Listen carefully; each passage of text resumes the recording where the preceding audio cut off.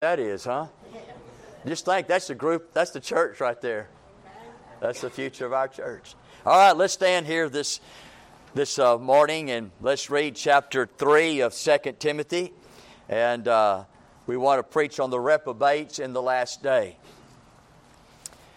Verse 1 of chapter 3 of 2 Timothy, "This know also, that in the last days perilous times shall come. Men shall be lovers of their own selves, covetous, boasters, proud, blasphemers, disobedient to parents, unthankful, unholy, without natural affection, trucebreakers, false accusers, incontinent, fierce, despisers of those that are good, traitors, heady, highminded, lovers of pleasures more than lovers of God, having a form of godliness, but denying the power thereof. From such turn away. For of this sort are they which creep into houses, and led captive silly women, laden with sins, led away with divers lusts, ever learning and never able to come to the knowledge of truth.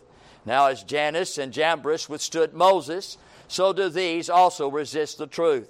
Men of corrupt minds reprobate concerning the faith. But they shall proceed no further, for their folly shall be manifest unto all, as theirs also was."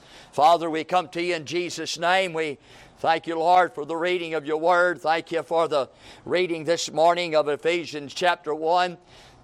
We thank you, Lord, for the comments about it, and we thank you for the singing. We thank you for those that have come this morning to hear God's word. We pray that, Lord, that we'd give to them what you've given to us. God, may it be given in love and in compassion. Father, with power and authority, with conviction.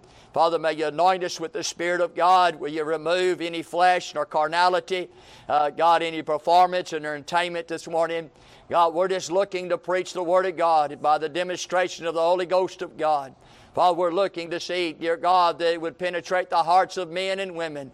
God, that those that are here this morning may leave, dear God, either saved, Father, either encouraged, God, ready to live for God and having the understanding of these last days and what it might look like.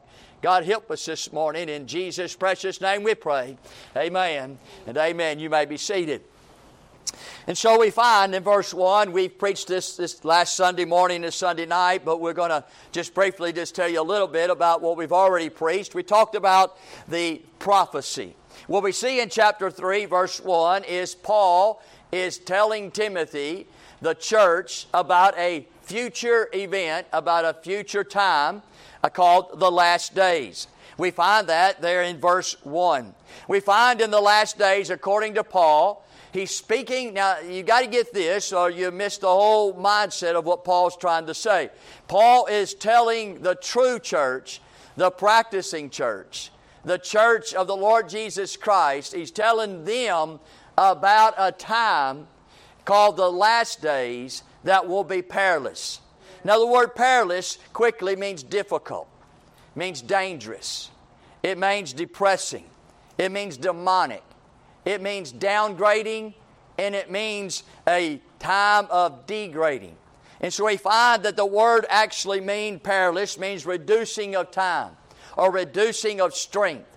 It means it's going to be hard to accept, hard to look at, hard to approach, and hard to bear. And so what Paul was saying is, and to get to the context of the Scripture, is he's saying to the true church through Timothy, that the true church is going to look at the church in the last days, and the church is going to look perilous. It reminds me, if you remember, of the 10 virgins. You remember that story? The 10 virgins. Now, the 10 virgins in context is that the wedding is about to take place. The groom is on his way. And when the groom would show up, there would be 10 virgins with oil and 10 virgins without oil. And it's representing the time when Jesus comes back in His church. And it looks like there's 50% of His church that has oil, the Holy Ghost of God, and 50% of His church that don't have oil. Well, he's talking about the same time here. He's saying that in the last days, to the true church, to the church that belongs to the Lord Jesus Christ, as we look at the church as enlarged as a whole in the world today, we're going to have perilousness in our hearts. It's going to be hard to look at. It's going to be hard to bear. It's going to be hard to take. We find not only the prophecy, but we have found out the very picture that Paul was trying to make. You say, how do you know that Paul's talking about the church? And he's talking to professed Christians or professed church versus the practicing church. Well, there's 4 ways we know. Number 1, he mentions the lovers of God in verse 4. And we know that the lovers of God are in church. All right, they're believers, they're Christians. He also mentions godliness in verse 5. We also understand that's where godliness is in the church, or it's amongst the church. It's believers, it's followers. He mentions number 3, truth, in verse 7. We know that truth is in God. Truth is in the Word of God. We also notice that he mentions faith right there in verse 8. He says, concerning the faith. And with that being said, he is talking about people in the church. Now today, as it was that day, there's 2 types of people today in the church. There are professing Christians. And what professing Christians are is Christians who say they're Christians, but they don't act like Christians. They are professing Christians that they believe, but they don't behave accordingly to the Scripture. They are Christians that give God lip service, but their life service is not equal to the lip service. There are people who have much words to say, but their works are different. We find that there's many people in the church today, maybe 50%, that say they were saved when they were young. They say they've been baptized. They say that Jesus is their Lord. They say that they're a follower of Jesus, but it's no proof in their life. There's no evidence. There's no manifestation of that. They live contrary to what the God says. They live opposite of who they say they are. And so those are professed Christians. Those are the ones he's about to describe that's going to bring a perilousness into the hearts of those that we call practicing Christians. Practicing Christians are those who believe and behave according to what they believe. They say one thing and they do what they say. They are ones who actually not only love the Lord, but they live for the Lord.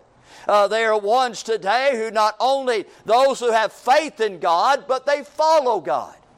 And so we have 2 different ones. Paul speaking to the practicing Christians and saying, in the last days, this is what the church is going to look like, and it's going to be full of people, maybe 50% of just professing Christians. Right.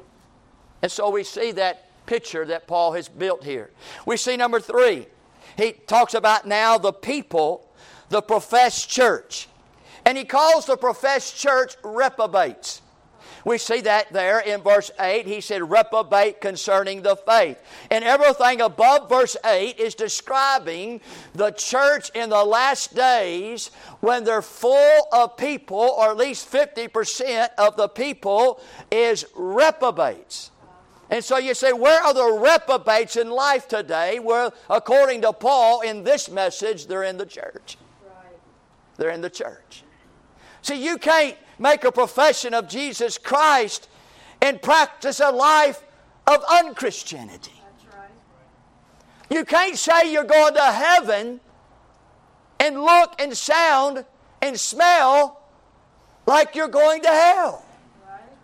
And so we find here this morning a very clear picture of the people. And we're not going to go all through that we did last time, but I began with verse 2, and it was the practices of the reprobate's heart. The heart of the reprobate. So what are the practices of the reprobate's heart? We'll look in verse 2. For men shall be lovers of self, of their own self. Now, who are they that are lovers of their own self? Those that are in the church. They love themselves. What would that mean? That would mean selfishness. That would mean this morning of a self-love. It means self-rule. It means self-will. It means self-centered, self-seeking, self-absorbed, self-acceptance, self-satisfaction, self-justification, self-worship, and self-awareness. That's what it would mean this morning, that the people who are reprobates, the Bible calls, that Paul was telling Timothy in the last days where the church is going to be full of, that's going to bring perilousness, is the people are just lovers of themselves. And they call themselves Christians. What went along with the lovers of self is covetous. We find that the next word, covetous, means the lovers of things. What goes when you become a lover of yourself, you become a lover of a thing, then you become a boaster. Right? You go around bragging about it. You go around bragging your muscles, how big they are. You go around bragging about how hair. You go around bragging about the car you've got and the job you've got and the money you've got. You go around bragging about the wife and the children. You're just a braggart. And we find what goes along after being lovers of self and lovers of things, you become a boaster. But thirdly, you become proud. You think you're bigger than all. You think you're bigger than life. You think that if it wasn't for you, the church would fall. If it wasn't for you, your home would just go up in the air. If it wasn't for you, friend, life would stop. The world would crash. You're just full of yourself. We find what goes along with self and covetous and boasters and proud is blasphemers, which means people who are speaking evil of other people. Slanderers are those that are abusive. In other words, it goes again. When you love yourself, you love things. And then you become a boaster and you're proud and you're a blasphemer because you're talking about everybody else. Everybody else isn't what you are. Everybody else can't do what you do. Everybody else can't do it as good as you do. Everybody else isn't as you are. And look at me, a father, a husband, a mother, a wife. Man, I'm telling you, man, I got the whole world by its tail. Everybody else I feel sorry for because they don't have my life. They don't have what I've got. They don't have got the smarts. They ain't got the money. They ain't got the skill. They ain't got the abilities. They ain't got the capabilities. And Paul was telling Timothy in the last days before Jesus comes, this is what the church is going to be full of these reprobates. That's perilous, isn't it? If you want to hear about all the rest, you're going to have to go back into the archives.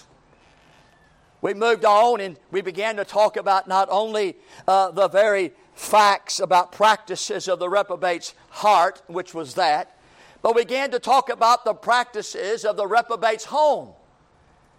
And so for every person in here this morning, you represent a home. And in that home, if you are a so-called Christian or professed Christian, then I would think you'd have a Christian home.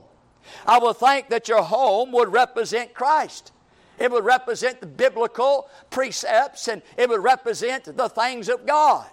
And so what Paul is saying within the church, within the homes of the church, the reprobate's homes, it's going to look like this. And it begins off with this: disobedient to parents.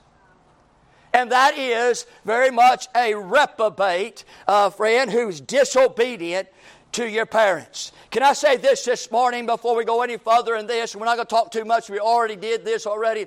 But listen, for you that have small little babies, and you that has a 1-year-old, and you that maybe has a 2-year-old, the time of rules is now. Amen. The time that you give your children the most rules, when you give them the shortest rope, right. You give them the heaviest hit, right. You give them the strictest time, is when they're 1 year old. Man, you are hammering on them. They can't do nothing. They can't walk right. They can't talk right. They can't do right. I mean, friend, listen, you are on them and you're talking to them and telling them and correcting them. You say, oh, I can't do that to my poor little baby. I can't do that to my poor little child. Yeah, you're going to raise up a disobedient child. That's what you're going to do.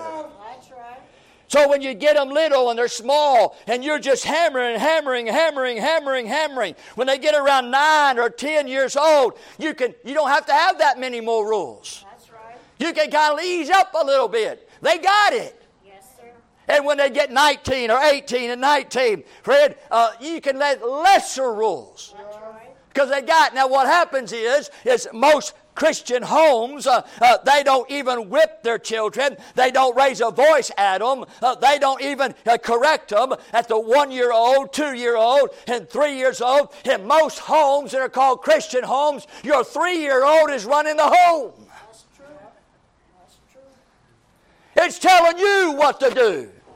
It's letting you know when they're going to bed and what they're going to eat and what they're going to wear and what they're going to play with. That's right. And we call that a Christian home? Paul said no, nah. But in the days before Jesus comes, the so-called Christian homes are going to have disobedient children. Yes, sir. The reason why is because the parents are disobedient. They're not following God's word. They're not following what God said to do in the way of taking your children and raising them up.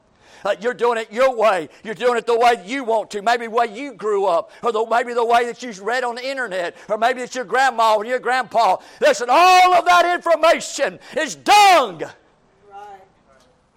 The only information that has power and has authority is the information of God's word. Amen. Amen? And so we find in the last days, disobedient to parents will be running wild. But not in the world. Not in society, not in all the earth, but in the church. In the church. That's why it's perilous. That's why Paul says it's hard to bear, it's hard to see, it's hard to look at. We find today, and for you children, and if you're a child and you're in the home this morning, guess what? Your parents is the authority of the home. Amen. Your parents is the one who says how it goes. It says how the cow eats the cabbage. He tells you when you come home. He tells you when to go away. He tells you how to live. He tells you what you can drive. He tells you what you can eat. He'll tell you how to comb your hair. He'll tell you how long your hair is going to be. He'll tell you, friend, what you're going to do and when you're going to do it and how you're going to do it. If you don't like that, dear child, find you another home to go to. That's right. Amen, Brother Larry. Amen. In the last days in which we live, we got children, we got young adults in the home fighting with the father and the mother, telling the father and the mother how to raise their children and telling them how to run their home this morning. I'm telling you, friend, you're a reprobate child. Right. Friend, what you ought to be doing is falling down on your face before a holy thrice God and thanking your dumb mama and daddy that they're giving you rules and giving you times that you can come in and times you can go and trying to make you a functional Christian as you grow up. That's right. You have no business, child, young man, young woman. If you're an adult today and you live in the parents' home, Fred, you've got no word, you've got no say, and you've got no right. That's right. Amen. I know I'm not very popular right now. But you know what? I'm not looking for popularity. I'm not even looking for a friend. I'm looking to preach the Word of God. And in the last days, friend, it is this day when a lot of 30s and 40s are coming back home. Hey, it's all over the country, all over the world. And when they get back home, they think they now have the authority over the mom and the daddy in the home. But baby, I'm telling you, friend, you ain't got no authority. The only right you got is to obey what they say. The only right you got is to be quiet and do what they ask you to do. Amen. If not, you'll just reprobate. All right, I got to move on. So we preached on that.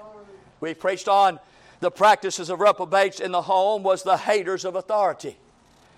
We preached on that whenever there's disobedience, after disobedience comes unthankfulness. Look at it, you'll see it as it goes down the line here. Disobedience to parents, unthankful. Every disobedient child I know is unthankful. They're not thankful for their father, not thankful for their mother, not thankful for the place they live, the food they get. They're not thankful for the clothes they wear. They're not thankful for the shoes they have. They're not thankful for the medical attention they get. They're not thankful for even the comb that combs their hair. They're not thankful for even the deodorant that is placed under their arms. Unthankful, disobedient to parents are unthankful. Number two, not only does it come unthankful, but it comes unholy. They're not interested in God's authority. They're not reverence towards God's person. And they're not submission to God's word. Friend, they're unholy. So every disobedient child in this room, you're unthankful and you're unholy. You're just wicked. You're sinful and you're evil. We find this morning the fourth thing that we see according to the Scripture. Now I'm just telling you what the Bible says. Don't get mad at me this morning. It says, without natural affection. And we find this morning that within the home we see a lot of without natural affection. It's natural that parents love children. Sure. It's natural that children love parents. That's right. But in the last days, you're going to see children hating parents, cussing parents out, hitting parents, jumping on parents, coming together with other siblings to go against the parents. Friend, that's the last days. And where's it taking place? In the church. That's true. Perilous. So we find without natural affection. We find without natural affection includes trucebreakers. We see that there in verse 3. Trucebreakers is one who makes a promise and not intending to keep. Not obligated to keep any promise. No promise is guaranteed. And so we got in our Christian so-called homes in the last day when moms are making promises to children they're not keeping, and promises that are made by the parents to the children are not keeping, and the children's promises to the parents are not being kept. What you are is a truce breaker. When you tell your parents that you're going to go clean your home, go clean your room like they ask you to, and you don't do it, you're a truce breaker. Amen. And when a parent says they're going to take you out to get an ice cream on Saturday because you have been good or because you did this, you did that, Saturday comes and they don't take you to get ice cream, friend, they are a truce breaker. Right. Amen. When a spouse says to a spouse, I'm going to do this for you, I'm going to take care of this, and they don't do it, you're a truce breaker. And the Bible says in the last days, there's going to be truce breakers in the home. That's right. Now, I think we preached up to that point. Now, I know if you've been here before, you're saying, Brother, I'm just getting a rerun. It's a rerun for me, too. I'm really trying to run. When you find a truce breakers, it includes false accusers. In verse 3, we find that after truce breakers is false accusers. Now, what's false accusers? False accusers are those that are lying about others in the family. That's what a false accuser would be. For example, a child will run up to a parent and say, hey, the sibling, a brother or sister said this, did that, and they really didn't say that or do that. You're just saying that they said to do that, and now you're trying to get them in trouble for him. What you are is a truce breaker, and what you are is an accuser, a false accuser. And that's going on in homes all the time. Yes, it is. Just accusing of false things. Wife accusing the husband, husband accusing the wife, the children accusing the children accusing the mother and the daddy accusing the children. It's just a round circle round. Everybody's just false accusing about things of the family. Am I telling the truth? That's true. That's true. We find this morning that word would mean slandering the name of a character of the family. Like telling your friends how bad your dad is. Telling your friends how bad your mom is. Or telling somebody about someone in your family. That is a slander. Hey, this word here is diabolical. It's the same word we get our word devil from. And that's what the devil is. So if you want to be a devil in the home, well, keep on, friend, saying false things. Because that's what devils do. We find this morning it means striving to ruin the life of others. And it's sad this morning that we have families, and inside the families, they're striving to ruin the reputation or the name of their family.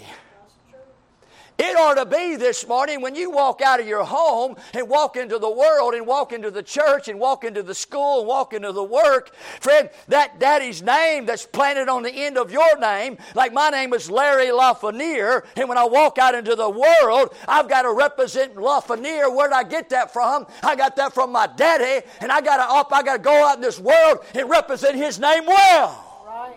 That's right. And you are being a false accuser and trying to break down the name.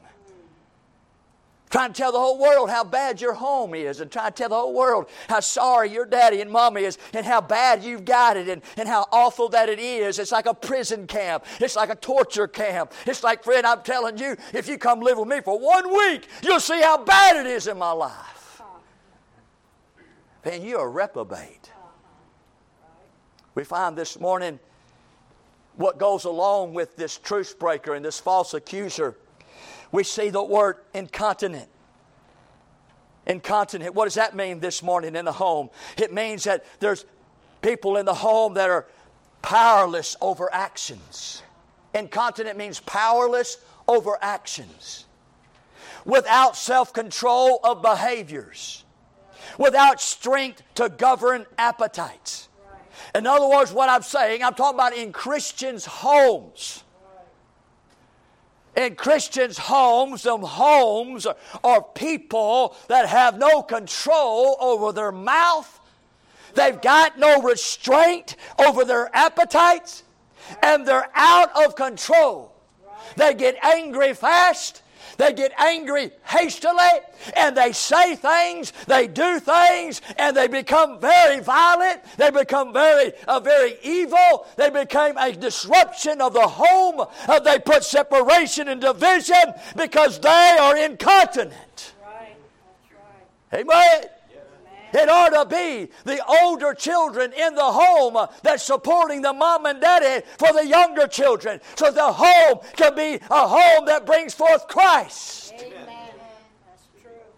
Not that the olders is feeding the youngers and they're taking the olders and the attitude to say, do this and do that. And you ought to be the example of Christ-likeness rather than the devil. That's right. We find this morning in the homes of so-called Christians, Paul said in the last days, they're going to be incontinent. Oh, perilous.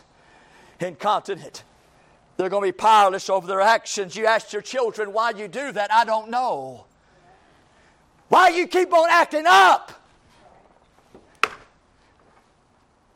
Can you not talk like that anymore? Can you say yes, ma'am, and no, ma'am? Can you say thank you and please? Why do I have to constantly tell you, time in, time out, to say yes, ma'am, no, ma'am? What's wrong with you? I just got no power. I just allow my flesh. I just allow me. You're a reprobate. We find not only incontinent, but then the word fierce.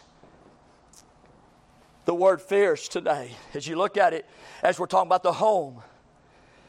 Fierce. What does that mean? That means wild. Wild. Untamed. Uncontrolled. Harsh. Rough. Cruel. Friend, Paul said in the last days before Jesus comes, our homes, church homes, Christian homes, are going to be full of people who are just untamed, wild people. They're harsh, they're cruel. I mean, they don't care if they hurt somebody. They don't care if they divide the home. They don't care if they disdain the name of their parents. They don't care if they dishonor the church. They don't care, Fred, if they disgrace the name of Jesus. They're fierce, untamed. Anybody ever call you wild? That's not very good. Wild. Can't control him.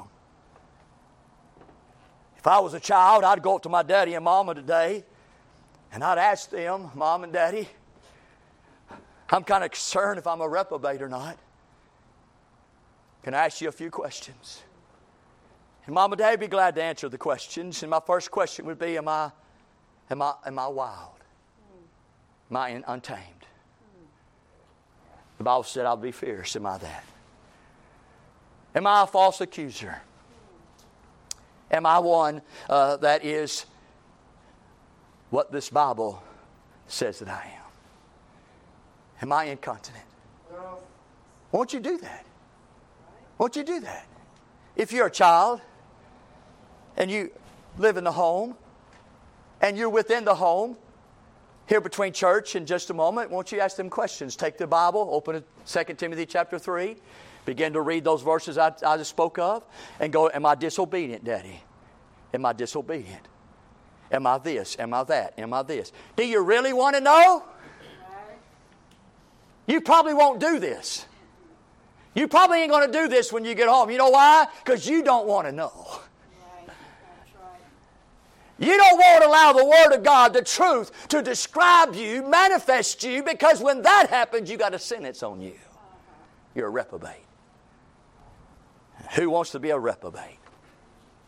Well, rather, whether you want to be one or not, friend, if you meet these qualifications here, then you are one. So we found the practices of reprobates in the home. The practices of reprobates in the heart. And here, thirdly, this morning, I want you to look at the reprobates' practices in the house of God. Now we talk about, there's a third section here, and it begins with despisers of those that are good. It changes from the home there to the church.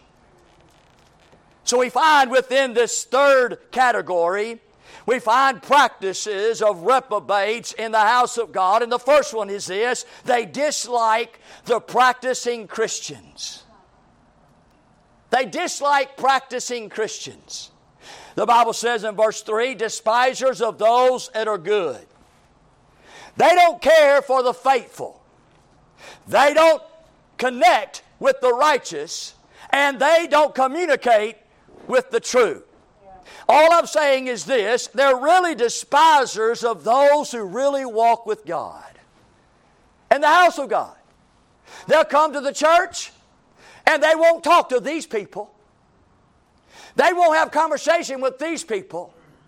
They won't shake hands with these people. They won't have any kind of thing to do with these people. But they'll run to their own kind. Those that are despisers of those that are good. And they'll sit right there and they'll talk about those that are good. Those that are faithful, those that are righteous, those that are true, those that are doing right, those that are living right, and they'll make fun of them and they will criticize them. They say, oh, they think they're all that. They come to church all the time, but you know what? This, that, bad them, and all this kind of nonsense. That's what people who are reprobates do in the house of God. Right. Is they're despisers of those that are good. The closer you walk with God, and the closer you become like Jesus, and the more you become obedient to God's Word, the more they despise you. That's true. Is that true? Yes, sir. Them are people today that are reprobates practices in the house of God. We find number 2, the other practice in the house of God, I notice, is they divide among the practicing Christians. Look at verse 4. The Bible says the first word is traitors. What is a traitor? Well, a traitor surrenders. A traitor betrays. A traitor is unloyal. They're unloyal with the things. Now remember now what we're talking about. We're talking about people who made professions of faith in their life. There are people that are in the church. We're not talking about apostasy here. Apostasy is people leaving the church. This is different. We're talking about people that are not leaving the church. They're still in the church, but they're reprobates of the faith in the church. And so we're looking at them and we're looking about that and what Paul is trying to tell Timothy in the last days. What will be in the church, Timothy? Timothy and Paul? Paul said there will be traitors. For example, the Word of God, now these people used to believe these things. The Word of God says that we're saved by grace through faith. Amen. Now, if you believe that you're saved by works, you're a traitor. Right. If you believe we're saved by baptism, you're a traitor.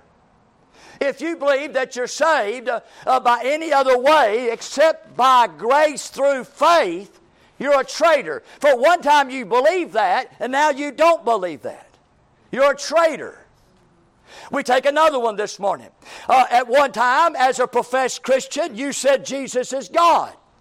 Now you don't believe Jesus is God. You believe he's just a prophet. You believe he's a teacher. You believe he's a miracle worker. You believe a lot of things about him, but you don't believe he's God. You know what you are? You're a traitor. There was those who believed, for example, that there was a hell. And inside of hell there was fire. And inside the fire was torment. And in torments it was forever. You could not come out unless you get cast out into the lake of fire. You believe that, but now you don't believe that. You're a traitor. It may be go as well this morning as one who believes there's life after death. And when you became a professed Christian, you believed there was life after death, but now you say there's no life after death. You say when you die, you soul sleep. You say that you just kind of go in the grave and you wander off into Mars. That there's nothing happening after death. You know what you are? You're a traitor. It may be in the matter of fact, about being faithful to the church of the house of God. When you first made a profession of faith, you come to the house of God. You were faithful in the house of God. But now you don't believe being faithful to the house of God means much to you anymore. You don't believe that that's where it's at. You don't believe it's that important. You don't believe that's where it ought to be. You're a traitor. You're a traitor. You're a traitor this morning of believing that, for example, when you profess as a Christian, you believe that fornication is sin. What is that? That means sex before marriage is sin. That means that you cannot live together with any man and any woman, right? And yet, today, professed Christians are living together. That's true. You know what they are? They're traitors. There was a time when you didn't believe that a married man and a married woman ought to have any sexual relationship outside of their marriage. And now, friend, you find that you don't believe that anymore, that it's okay. Friend, you're a traitor. The Bible says that there's a male and a female. And if there's ever going to be a marriage, it's going to be between a male and a female. And you wouldn't believe how many professed Christians, professed churches today that accept homosexuality, accept sodomy, accept same-sex marriage. Hey, friend, I'm going to tell you what you are. You are a traitor. That's right. There are those who believe as a professing Christian that whenever you're conceived in the belly of the mother, in the womb of the mother, there is life. But friend, you say, well, I believe now that you can abort that baby after 12 weeks, 16 weeks, 18 weeks, right up to his birth. Friend, what you are is a traitor. Right. Getting the picture? You women preachers, if you're a woman, you can't be a pastor of a church. No. I didn't set the rule, God set the rule. That's right. There's so many churches today have women preachers. You know what they are? They're traitors. Traitors. Yes.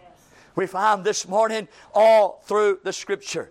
The Bible says that according to the Bible, about drinking wine or drinking alcohol or drinking some sort of a drink this morning, that wine is a mocker. Strong drink is raging. Whosoever is deceived thereby is not wise. Right. That's what the Proverbs 21 says. That's exactly right.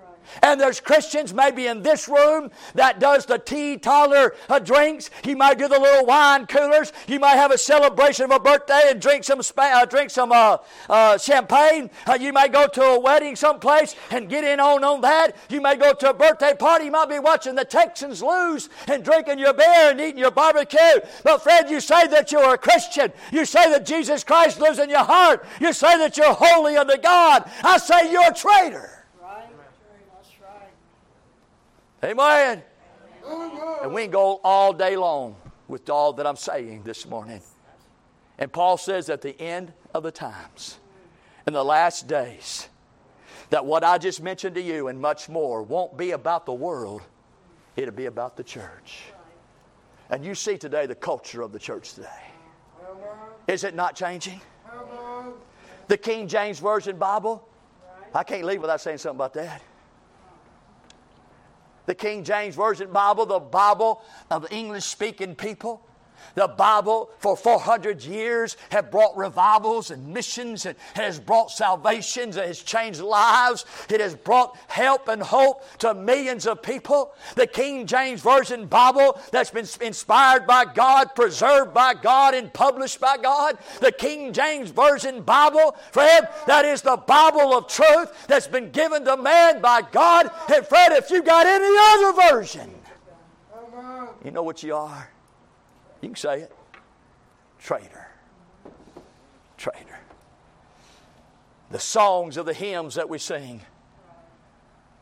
There are men and women who died for Christ, living for Jesus back in the 1800s and 1900s, even down deep into the 1700s, that wrote those hymns and give us the hymns that are based upon the Word of God, that exalt and lift up and brings a magnification unto the Lord Jesus Christ. It brings a worship. We've got churches today that has abandoned them. You know what that is? Traitor. Traitor. Amen. I can't ever get through. There's so much. We find, number 3, not only do they dislike the practicing Christians, despisers of those that are good. They divide among the practicing Christians because they become traitors. They do anything without practicing Christians. That word heady there, you know what that means this morning? It means crazy. It means hasty. You ever been with somebody? It means reckless and daring. It means sinful and immoral. It means falling forward is the actual Greek meaning there. It means that, have you ever been around somebody that means when you're in school or maybe in your family, and that individual, man, they're just crazy. They'll go 1,000 miles an hour. They'll jump over a big deal. They'll do anything. I mean, you say, wow, I can't believe he's crazy. He's going to die early, that guy there. You know what I'm talking about? Yeah. All of us probably know somebody like that. Sure. Well, you put it in the spiritual realm. And Paul's saying that in the last days, the church will be heady. They'll be just crazy. I mean, they'll be hasty to do anything. They're here, they're there, they do this, they make decisions. Everything's just, it's like there's nothing at all that has any stability or soundness. They're all over the place. You say, man, you're crazy. Why do you do such things like that? Well, you know, I can because I'm saved. I can because I'm a child of God. How can you go out there and take a whole, and don't come to church for a whole month, and you say, well, I just go out there into the woods. How can you just take this and do that and be with them and act like that? Well, you know what? It's just life. I'm just having a good time. Just crazy. That's what the word heady means. But along with heady is highminded. Because the ones who are heady, who just do anything and everything, without control, without any type of pulse, you'll find that they are just proud of it. They're high-minded. They are ones who inflate themselves with conceit. They like those things where you go to some place and you do some things and the church says, man, that guy right there, he's nuts. Yeah. He likes that. That feeds in his psyche. I mean, that gets this so-called Christian professed reprobate, it gets him doing more crazy things. High-minded. Heady. Now, isn't this perilous? We find, fourthly, verse 4. They are driven unlike practicing Christians. Verse 4, the Bible says, lovers of pleasures more than lovers of God. They are driven. The people that are reprobates in the church today are driven by pleasure. Those this morning are just professed Christians. Yes, they made a profession of faith. Yes, they've been baptized. Yes, they've been joining of a church. And yes, they come to church. And yet, at the same time, friend, all they are is professors and not practicers. They're professors, not possessors of Christ. And all they really are about is pleasures. They are driven by pleasures. That word lovers of pleasures means they are committed to pleasure. If you'd ask them, you want to go to the Astros game or you want to go to church? You ask me that. Would you rather go and out to eat or go to prayer meeting? Would you rather go fishing or go out knocking doors and telling people about Jesus Christ on Saturday? Would you rather stay home and watch the football games tonight or come to the house of God to hear more of the Word of God? What are you driven by? What's driving you? Well, you don't understand, bro. I work all week. I work Monday through Friday. A lot of times on Saturday. I get to Sunday. I give God Sunday morning. I give Him that. Sunday night, it's my time. I'm sitting up in the chair. I've got my iced tea. I've got my wife. She's fixing me something good to eat. We're going to watch them football games. We're going to watch all those guys. And we're just going to enjoy the evening called family time. And we're going to relax and get ready for Monday. Like Monday's something we never got to before. So what I'm going to do is I'm going to be driven by my pleasures rather than lovers of God. The question this morning is this, is where would God want you to be at tonight?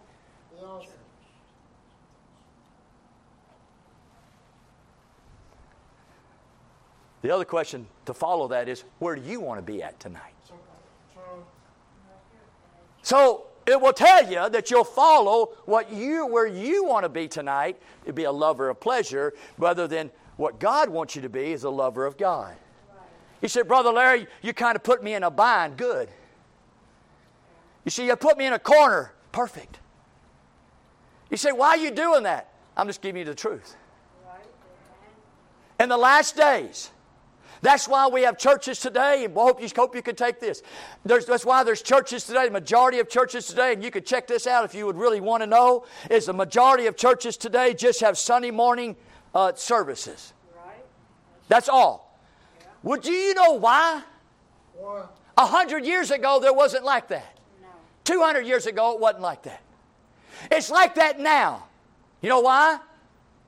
We're in the last days. Right. What's going to happen in the last days? Well, the church is going to be perilous. Like what? Like people will be more lovers of pleasure more than lovers of God. Well, how can you manifest that? Well, you can manifest it by coming to church. And so churches today who have, let's say 100 Sunday morning, usually have 50 Sunday night and 30 on Wednesday night. So the leadership of that church says this. You know what? We have 100 Sunday morning, 50 Sunday night, 30 on Wednesday night. Let's just cut out Wednesday night. I mean, majority of the people are not coming. Evidently, they're not interested in it. Evidently, they're just not that much into it. And so let's not bring anything on them. Let's not bring a burden upon them. Let's not cause any waves with anybody. We don't want to make nobody mad. We don't want to make anybody upset. And so let's just drop off the Wednesday night and this says have Sunday morning and Sunday night. They do that for a little while and nothing changes on Sunday night. They say, well, I'll tell you what we ought to do then. Let's just have Sunday morning. And then Sunday morning we'll have a big, huge group. Then everybody else can take family time Sunday night and take work time Wednesday night. And you know what? We can just come back Sunday morning. Everybody's refreshed. The question is this morning is we don't need refreshing. We need reviving. Amen. And when there's revival, there's life. And when there's life, there's faithfulness. And when there's faithfulness, there's glory. And when there's glory, God comes. Hallelujah. Friend, the Bible don't tell us to get less. The Bible don't tell us to do less more than what we're doing. It tells us in Hebrews chapter 10, verse 25, it says more. We should be having church Monday, Tuesday, Wednesday, Thursday, Friday, Saturday, Sunday. If we're serious about these last days. Lovers of pleasures more than lovers of God. Seems like my watch has stopped. We find that word lovers of pleasures not only means they are committed to pleasures, but they are controlled by pleasures. It means they are comfortable with pleasures. In other words, pleasure is more delightful than God. Pleasure is more important than God, and pleasure is more valuable than God. The professed church in the last days, they will have less church and more pleasure. They will have less preaching and more entertainment. And they will have less Bible and more fun. That's the church in the last days. Now, if you're in that church, I'd leave. If I was in a church that does this, today would be my last attending of the church. The church that has less church and more pleasure, less preaching and more entertainment, and less Bible and more fun. That's the church that Paul's describing in the last days. I hope you can see it this morning. I hope today you see reprobates that are in the church. We say this morning, fifthly and lastly, and we'll close with this, they are different than the practicing Christians. The professed Christians are different than the practicing Christians. How so, Brother Larry? Well, here in this next verse. Having a form of godliness and denying the power thereof. They professed Christian. The church is a place. For the professed Christian, the church is a place. For example, this church here, it has a building. They call it the church. It has furniture, the pews, the pulpit. Call it the church. It has functions. We sing, we teach, we give, we do functions. We call it the church. And professed Christians think in their mind that if they can just get to the place at least one time a week, it's good. It's perfecto. That's good for me. It's good for my family. It's good for our country. It's good for our city. It's good for our community. It's good for our church. If I can get there one time. If I can get there. Because see, to them, the professed Christian, to them, the church is the place. And it's all about just getting here, coming here, giving tithes here, singing here, doing here. And that's their whole focus is here. Just come to the church. Because out of here, there ain't no church about them. No. There ain't nothing churchy about them. They don't talk about the church. They won't tell anybody they went to church. They won't talk about anything about what was said in the church. They are friends. They will talk about football. They'll talk about weather. They'll talk about politics. They'll talk about Trump. They'll talk about Biden. They'll talk about health. They'll talk about money. They'll talk about finances. They'll talk about China, Russia, North Korea. I mean, there's a whole list of things they talk about, but they don't talk about Christ. Amen. I know it might be uncomfortable, but it's true. We see this morning the formality, the formation, the formula. You see, these professed Christians who are really reprobates, they appear Christian. They think Christian and they speak Christian. But there's just a form, fashion, formula, shape. Really, in their mind, they could say you take it or you leave it. You can go or you can skip it. You can participate it or you don't have to. See, they don't have very much in the way of control, but what controls them is the form of godliness. That's what controls them. They are what they are because it's what they want to look like. They want to portray to everyone on the outside that they are lovers of God. They want to make sure that everybody in the home will look at them as some Christian. It's all about facade. It's all about Halloween. It's all about wearing. It's all about saying. It's all about looking. It's all about keeping your image in some sort of Christian image. That's the church today. We're too worried about the outside of us while God's looking on the inside of us.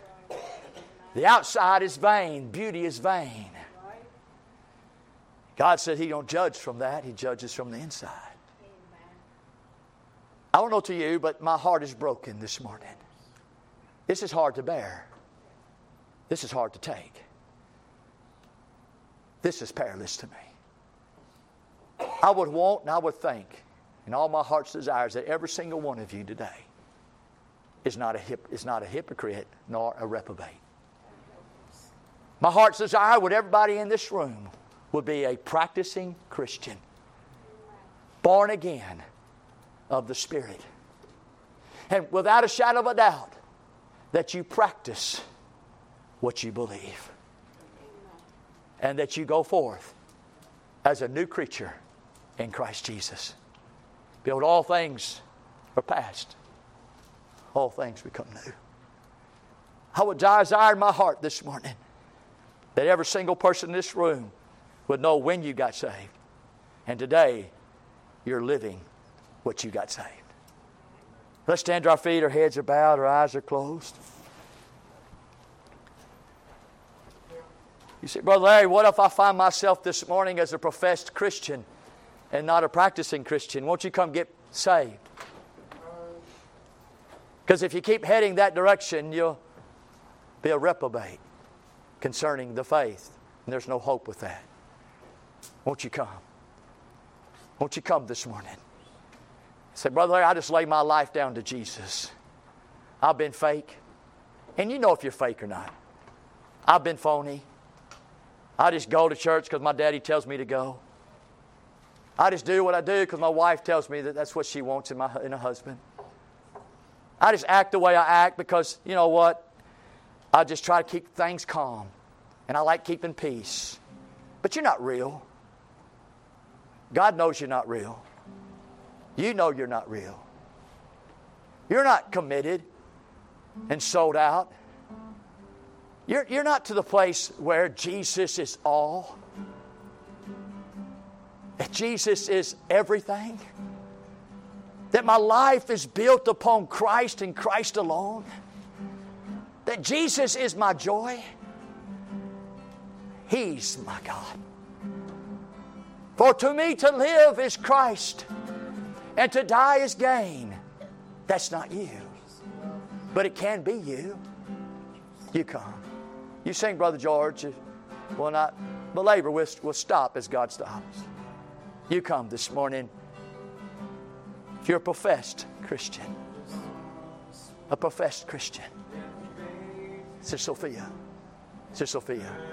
Would you pray with her? Professed Christian. I want to be a practicing one though. I want to be real. As you preached this morning, Brother Larry, I've seen some marks of me. I've seen some highlights of me. I'm not saying I am that, but I see I can go toward that. I don't want that no more. I want to be different than that. I need help of the Lord. I need God. Help me, Lord. I don't want to be that church of the last days. If you come back tonight, I'll show you what you are to be. God help. I know it has to be this way because Paul prophesied it to be this way. So I know. But yet it still is perilous.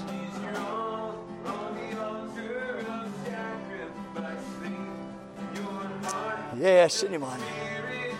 Anyone this morning.